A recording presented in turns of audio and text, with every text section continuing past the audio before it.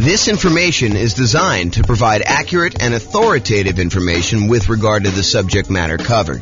It is offered with the understanding that the presenters are not engaged in rendering legal, accounting, or other professional services. If legal advice or other expert advice is required, the services of a competent professional should be sought. Welcome to the San Mateo Real Estate Investing and Real Estate Financial Planning Podcast.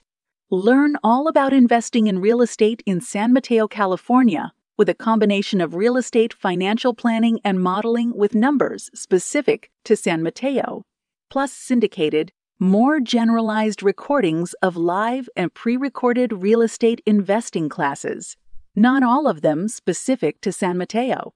Be sure to stay tuned after the podcast for a message from our sponsors. Well, good morning and welcome, everyone. I am your host, James Orr, and today we have another, I would say, somewhat exciting class. This is sort of the class to get you ready to get a mortgage to buy investment properties, whether that's doing it as an owner-occupant to do like the nomad strategy or house hacking, or to go out and just buy straight up non-owner occupant investment properties with 15% down with PMI, or 20% down, or 25% down, or 30% down, or whatever it is you're doing there. So today is sort of like the preparation, like the things you wish you could have known preparing to go get a mortgage. That's what we're going to cover. So number one, it is important, I think, for you to understand the qualification requirements that the lender is going to have for you way before you are actually about to get the loan.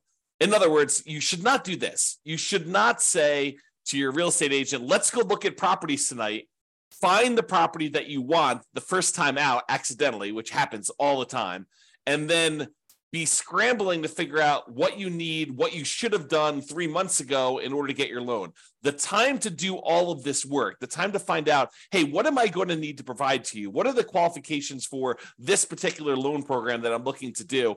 How does it impact me with my specific credit score? And I will tell you, we are in a state of flux. I'm recording this live on April 27th, 2023. And I believe May 1st, a whole bunch of lending changes hit the market. So you really do want to call your lender and find out, hey, what are the requirements going to be for me? How is this going to impact me with my specific credit score going to get this, whatever it is you're trying to do? And so you need to call your lender.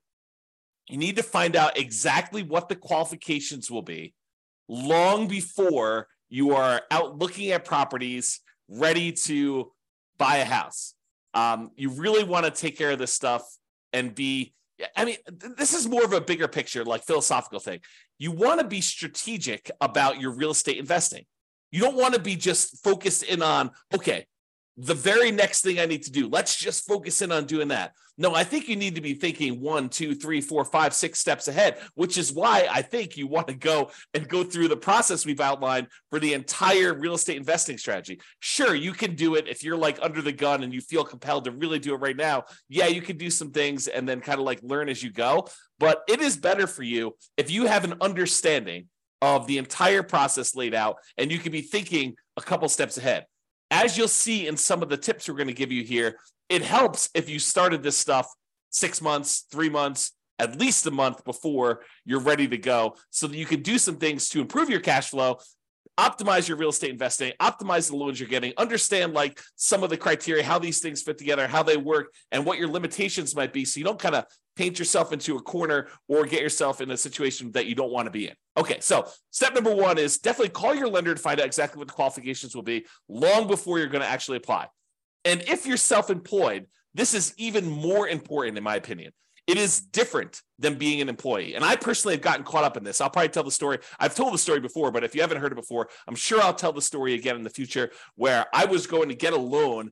And because I was an owner of a company, I got stuck in this situation where I could not qualify for the loan, even with amazing income, even with amazing reserves. I ended up having to buy the property. I ended up buying 2 properties at the same time. I ended up having to buy one of the properties for all cash. And the other one, I had to get my parents to co-sign with me.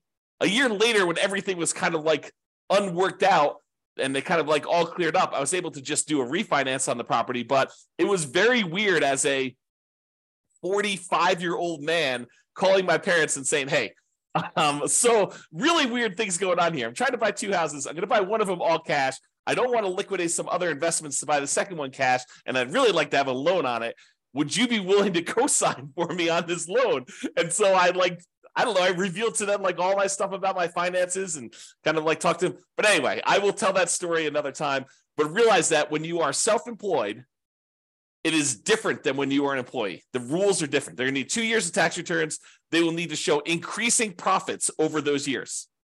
Okay. And don't be penny wise and pound foolish. I know there's a lot of folks out there, I'm not saying this is you, but I know there's a lot of folks out there that they think the name of the game is 100% reducing how much money they make by maximizing the expenses they have and showing almost no income, so they have almost no taxes on their tax returns. That is what I would call being penny wise, being pound foolish. If you want to be a real estate investor, you need income in order to qualify for loans, okay? So maximizing your deductions to minimize your profit and therefore taxes might seem like an amazing idea until you can't qualify for a mortgage. Then it's not such a good idea, okay? So if it's a legit expense, write it off.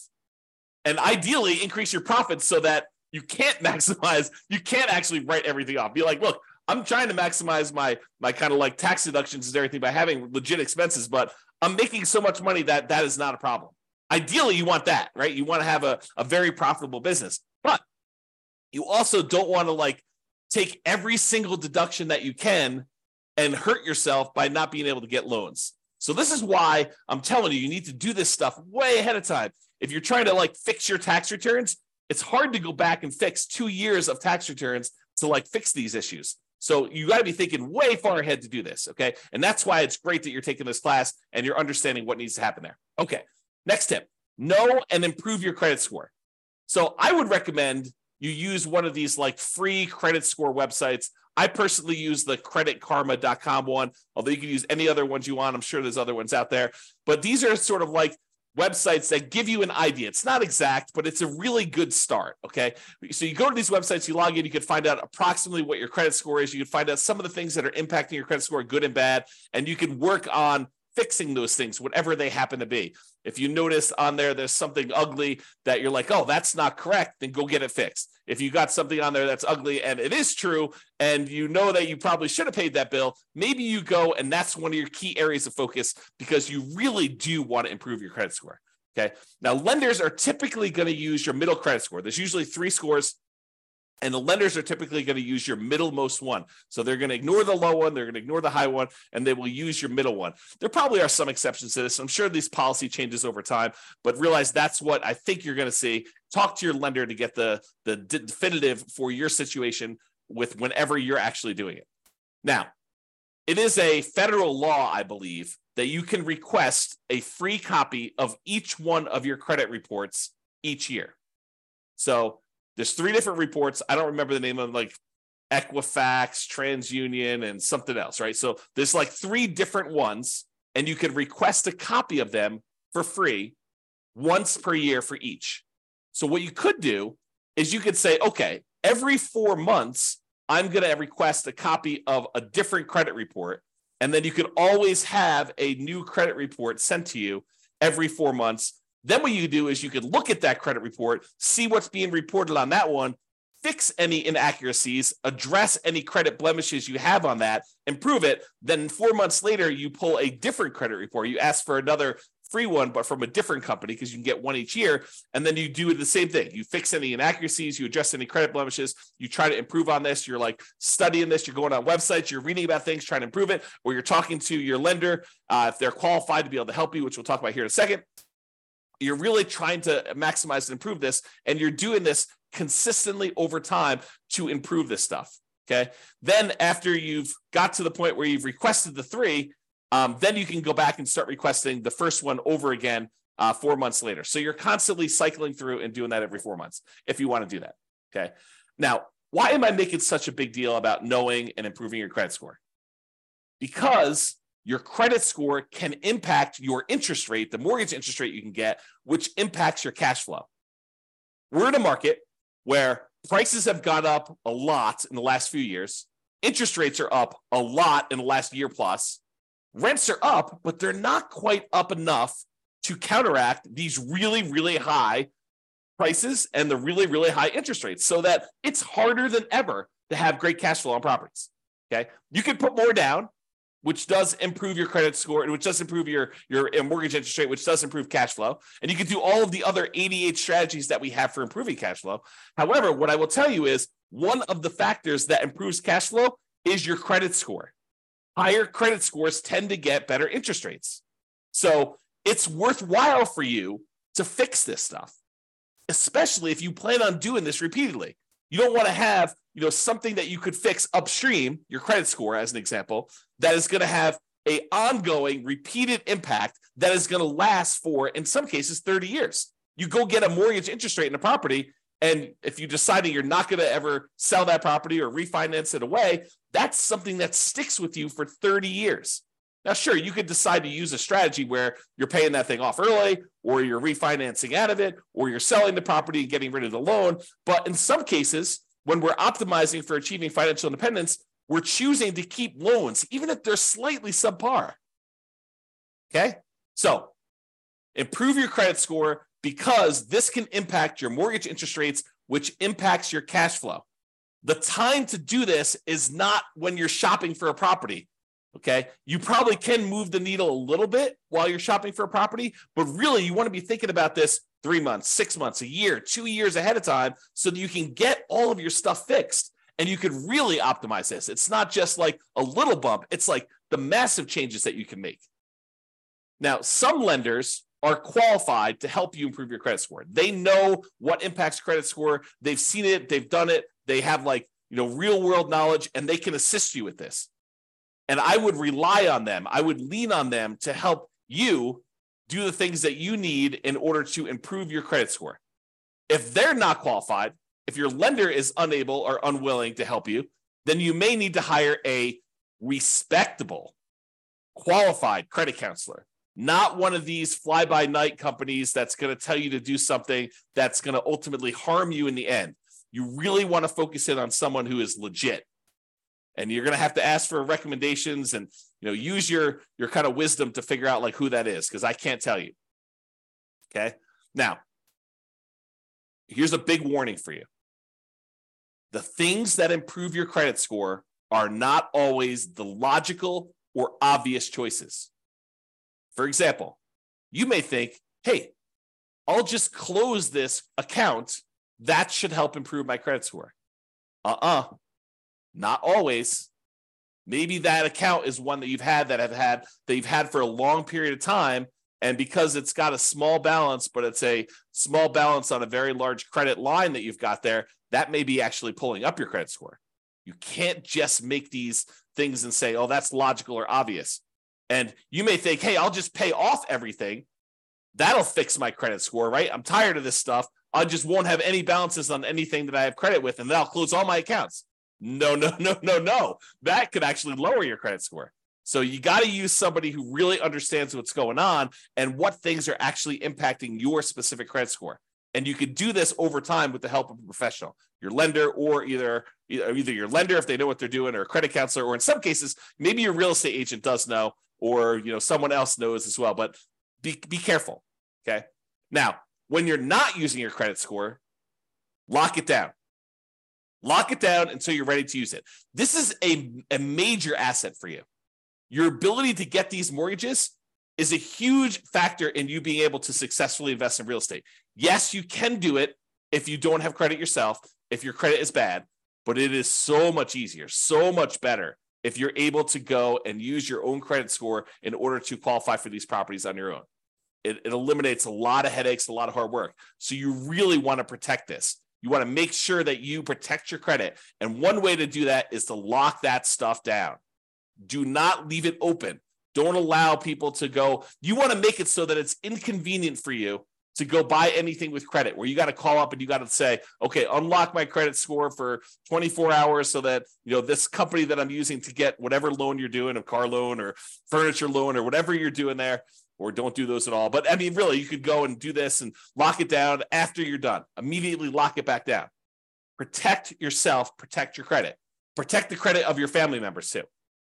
And this is not just you. But if you love somebody, help your parents lock down their credit score, right? Because you don't know when they're going to start to get a little bit confused, and they may do something that they will regret.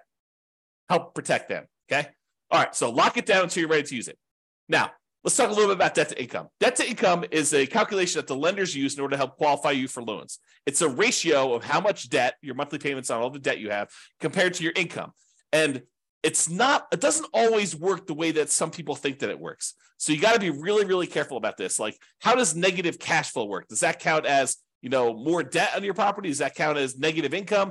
So there's some calculations we did it. I did an entire 2-hour class on this. I'll put a link in the show notes or something like that so that you guys can access that, because I can't reteach a 2-hour class. But I will tell you, understanding your debt to income, what it is for you right now, walk with a lender and help them walk you through calculating what yours is, and understand what goes into the calculation.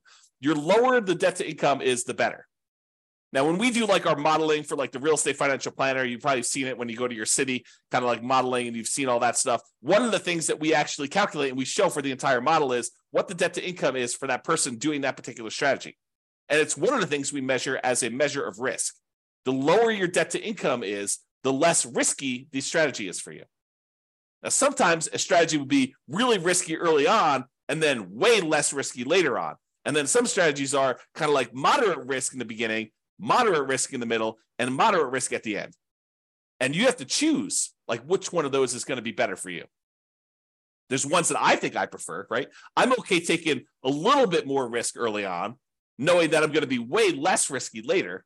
But you may decide, hey, look, I'd rather take a medium amount of risk now, a medium amount of risk later, and a medium amount of risk later on, at the end, right? So you can decide how you want to structure this depending on your strategy and what your overall financial situation is, okay? So I just wanted to point out that you should understand debt to income, get with your lender, have them help you calculate it, understand what goes into it, what's impacting your debt to income, what are the levers you can move to improve on it. Should you eliminate certain debts? Should you eliminate or improve on certain incomes in order to get better at this? Is it better for you to kind of improve your negative cash flow on a property, or does that not matter as much and you should work on something else? Understand what that means to you, and go watch that second class where I go into 2 hours worth of detail on this, how the calculation is done. I'll give you some examples and all the things that impact it. All right. The other thing, while you're kind of preparing for getting your mortgage, is to save money. And a lot of folks think it's just saving money for down payment. And I think that's a large part of it most of the time, right? Your down payment is going to be a big chunk of what you're saving money for. And sometimes having more down payments to put more down will significantly improve your cash flow. I think there's a lot of folks obsessed about cash flow on properties, and probably for really good reason. It's not the only thing, but it is a major important thing if you're using cash flow to achieve financial independence, to focus in on cash flow when you buy rental properties, right? So I think a lot of folks are focused in on cash flow, and we tend to focus a lot on cash flow. I mean, a lot of the classes we do are about optimizing your cash flow on your rental properties, like the 88 strategies and all the different variations on that and all the different things we can do to improve cash flow. But one of the things we talk about when we talk about improving cash flow is putting more money down and the multiplied impact that can have. Sometimes it's just reducing the amount you're borrowing. You put more down, you borrow less, so your monthly payment's lower. That means your cash flow is improved. Sometimes by putting more down, we kind of pass a threshold for the lender where that actually changes and improves the interest rate. The interest rate for someone borrowing 80% loan to value is higher than someone borrowing, a 75% loan to value, putting 20% down versus putting 25% down. Your cash flow will improve because the interest rate changes from that. It's not just that you're borrowing less, it's interest rate improvement as well. So having more down payment can improve that. Not just borrowing less, but sometimes it'll also eliminate PMI. If you were going to put 15% down, but now you can actually go in and put 20% down and get rid of PMI, that's pretty significant. And we've talked a lot in the past about how, what is the return, the extra return you're getting on this extra down payment, and is it worthwhile to do that? We've done some classes recently on how to do those calculations, so go watch those as well. But while you're preparing to get your loan, you're saving money so that you have this down payment. In addition, you're saving money so that you can, at your option, if it makes sense to you, choose to prepay any private mortgage insurance. If you're doing a loan like you're doing house hacking or Nomad, and you're putting 3.5% down to buy a duplex, triplex, or fourplex with an FHA loan, or maybe you're even buying a single family home with 3.5% down FHA, or maybe you're going and you're doing like a nothing down VA loan, which is not going to have PMI, but maybe you're doing all these different things where you have these low down payment options below 20% down, and you're going to have private mortgage insurance on those. You want to have the choice. You want to be able to do the math and say, hey, it's mathematically better. It improves my cash flow significantly if I can prepay this PMI. And prepaying PMI is whatever it is. You've got to call a lender and find out, but maybe it's $5,000, maybe it's $7,000, whatever it happens to be for you. And you want to have that option. You don't want to be forced to pay monthly PMI because you don't have the choice. You didn't save enough money to do that. You want to be optimizing your cash flow by deciding whether you do this. So saving money to prepay PMI is important. Making sure you have enough money, you save the money so that you have the closing costs and you don't have to negotiate and have seller concessions, because it's not doing seller concessions by choice because it optimizes your investment, which it often does, but you want to actually have the choice of you paying closing costs yourself to improve cash flow, not raising the price and getting the seller to include some seller concessions in there. Okay, so saving money for down payment, prepaying PMI, closing costs, and maybe, as we covered in a separate class and like multiple times, is buying down your interest rate. It may make sense for you to have extra money to buy down your interest rate because that could improve your cash flow a lot. So taking that extra money to do that. And then, of course, you would not ever buy an investment property without having adequate reserves. At least 6 months, in my opinion. Now, you may decide, hey, look, I'm liquid in a whole bunch of other ways. I feel really, really comfortable only having 3 months of cash liquid reserves.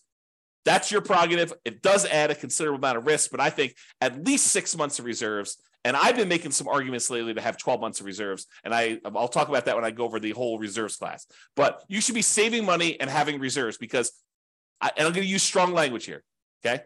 You would be stupid to invest in real estate without having reserves, okay? You're asking for trouble. It's like intentionally going and putting yourself in harm's way because you just didn't plan. You got to plan. You got to have reserves. So make sure you do some type of reserves. Invest. Make sure you save the money in order to do reserves. And then finally, saving money so that if you're buying a property and you're putting less down and you're having some negative cash flow because you didn't put enough down. If you put enough down, you probably wouldn't have the negative cash flow, but you're choosing to put less down. Maybe it's 0% down or 3.5% down, or for an FHA loan, or 5% down for conventional financing, and you're deciding you're going to have some, or maybe you're putting 20% down, and your market is such that it's really hard to make properties cash flow, even with 20% down or 25% down. I've seen that a lot, right? So maybe you have negative cash flow. Well, one of the ways you can make your investment more conservative, less risky, is you can set aside whatever negative cash flow you're likely to have, and you can calculate out how much that negative cash flow will be. You'll be like, look, the first year, it's whatever it is, negative $200 a month. But I think rents are going to go up about $50 in year two. So the next year, it's going to be negative $150 a month. And I think the rents will go up another $50 when I renew the lease the year after that. Okay, well, now it's only going to be a negative $100. And then the next year, rents go up $50 and your negative cash flow is going to be about $50 a month. And then the year after that, you raise rents $50 and you don't have negative cash flow at all. Well, you could sum up $200 a month in negative cash flow for the first year, $150 a month in negative cash flow in the second year, $100 a month in negative cash flow in the third year, $50 a month in negative cash flow in the fourth year, and then zero from then on. And you could say, what is the sum of all of that negative cash flow until this property is actually likely to be very positive? And you could set that money aside in a separate account, maybe right next to your reserves, might not be the worst thing in the world, and then have that money just sitting there because you know you've got negative cash flow coming. So why not set it aside? It's probably cheaper to set that negative cash flow aside than it would be to put more down in down payment and actually get rid of the negative cash flow. So you could do this calculation, right? And we will do this calculation in future classes because it's a calculation I do. But you can calculate out, hey, if I put this amount down, that reduces my monthly payment by whatever it is. It's about, the general rule of thumb is for every $10,000 you put down, you end up saving about $50 a month in your monthly payment. So if you set aside, $10,000 in order to reduce your monthly payment by $50, that would save you $50 a monthly payment. But if you look at your negative cash flow, if I save up, $2,400 in year one, and $1,800 in year two, and $1,200 in year three, and $600 in year four. If I do my math right, that's probably around $6,000. I don't know exactly what it is. I'd have to go add them up, but just off the top of my head, it's probably about $6,000. Well, $6,000 to get rid of like your negative cash flow risk, right? It doesn't completely eliminate it, but it really reduces it when you set all the negative cash flow aside up front versus putting an extra $10,000 down just to save $50. Might be better to set that $6,000 aside for your negative cash flow. And that's what I'm talking about. Okay. All right. So saving money, down payment, prepaid PMI, closing costs, buying down your interest rate, reserves, and negative cash flow, setting aside any negative cash flow you have. All right. Let's talk about what you're likely to be requested in form of documentation from your lender in order to get the loan. They're likely to ask you for a loan application and or a personal financial statement. Okay. They're usually going to ask you for a color copy of your ID, some type of state-issued ID, any recent W-2 and pay stubs, any proof of any other sources of income you're getting as well. So if you're getting some type of income from a side hustle or whatever, they will likely ask you for that as well. The last 2 years of tax returns. So start early, make sure they're done good, done right, done correctly, and that you're optimizing for not just saving everything on your taxes, but being able to get a loan. Last 2 years tax returns, they're going to look at those. All your bank, your investment, your IRA account statements, usually about 3 months worth. Could be 1 month, could be 3 months, but usually I'd save about 3 months worth knowing that that's coming here. They also want to see documentation of where you're getting the down payment from.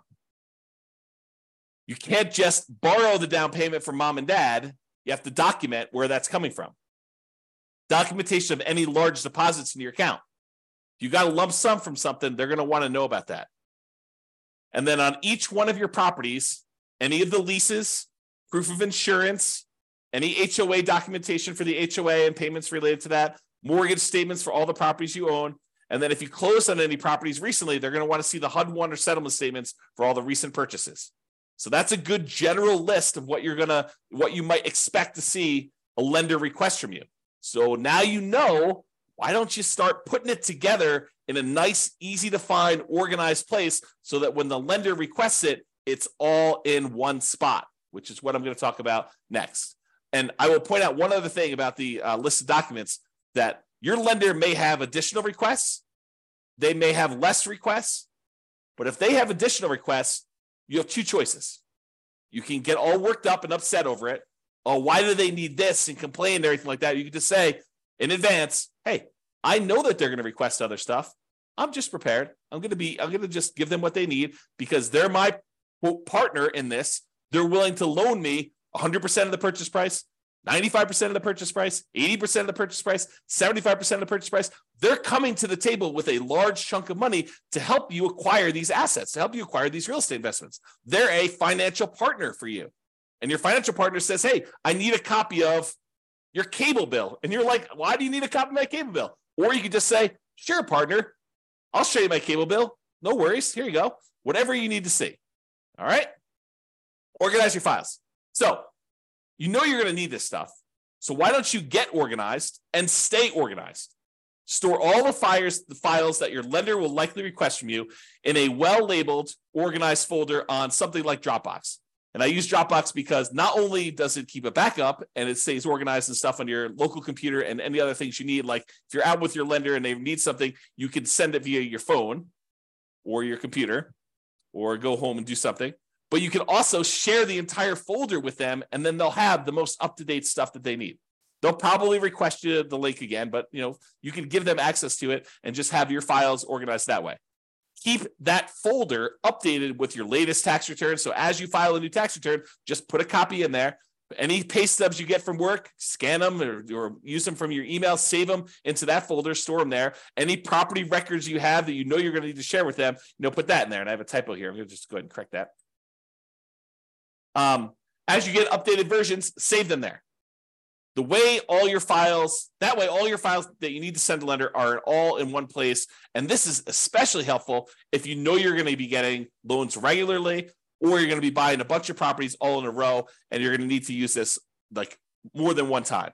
It'll really help you. Okay? In conclusion, understand what the rules of the game are. what your expectations and the qualification standards are for getting loans. And then get and stay organized to make applying for loans fast, easy, and low stress. And I'll add one other thing. Start early. Be thinking strategically ahead of time. Okay? Start early and think strategically.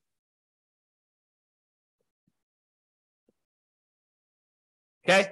That's all I got for you. This has been James Orr. Hope you enjoyed this class. I definitely enjoyed it. And we will talk to you at the next class. Bye-bye for now. With home prices up, mortgage interest rates up, and rents up, but not quite enough to counteract the higher prices and interest rates. Cash flow on rental properties in San Mateo is harder than ever. Book a call with the Real Estate Financial Planner to apply our proprietary 88 strategies to improve cash flow on your rentals. See the show notes for a link to schedule your call and improve your cash flow today. If you're a real estate agent, lender, or professional in San Mateo that wants to help our real estate investor listeners, consider reaching out to learn about collaboration opportunities with this podcast. We'd love to add more value to our listeners by having you assist our investors buy, sell, and finance their real estate investments. See the show notes to schedule a call to discuss collaboration opportunities.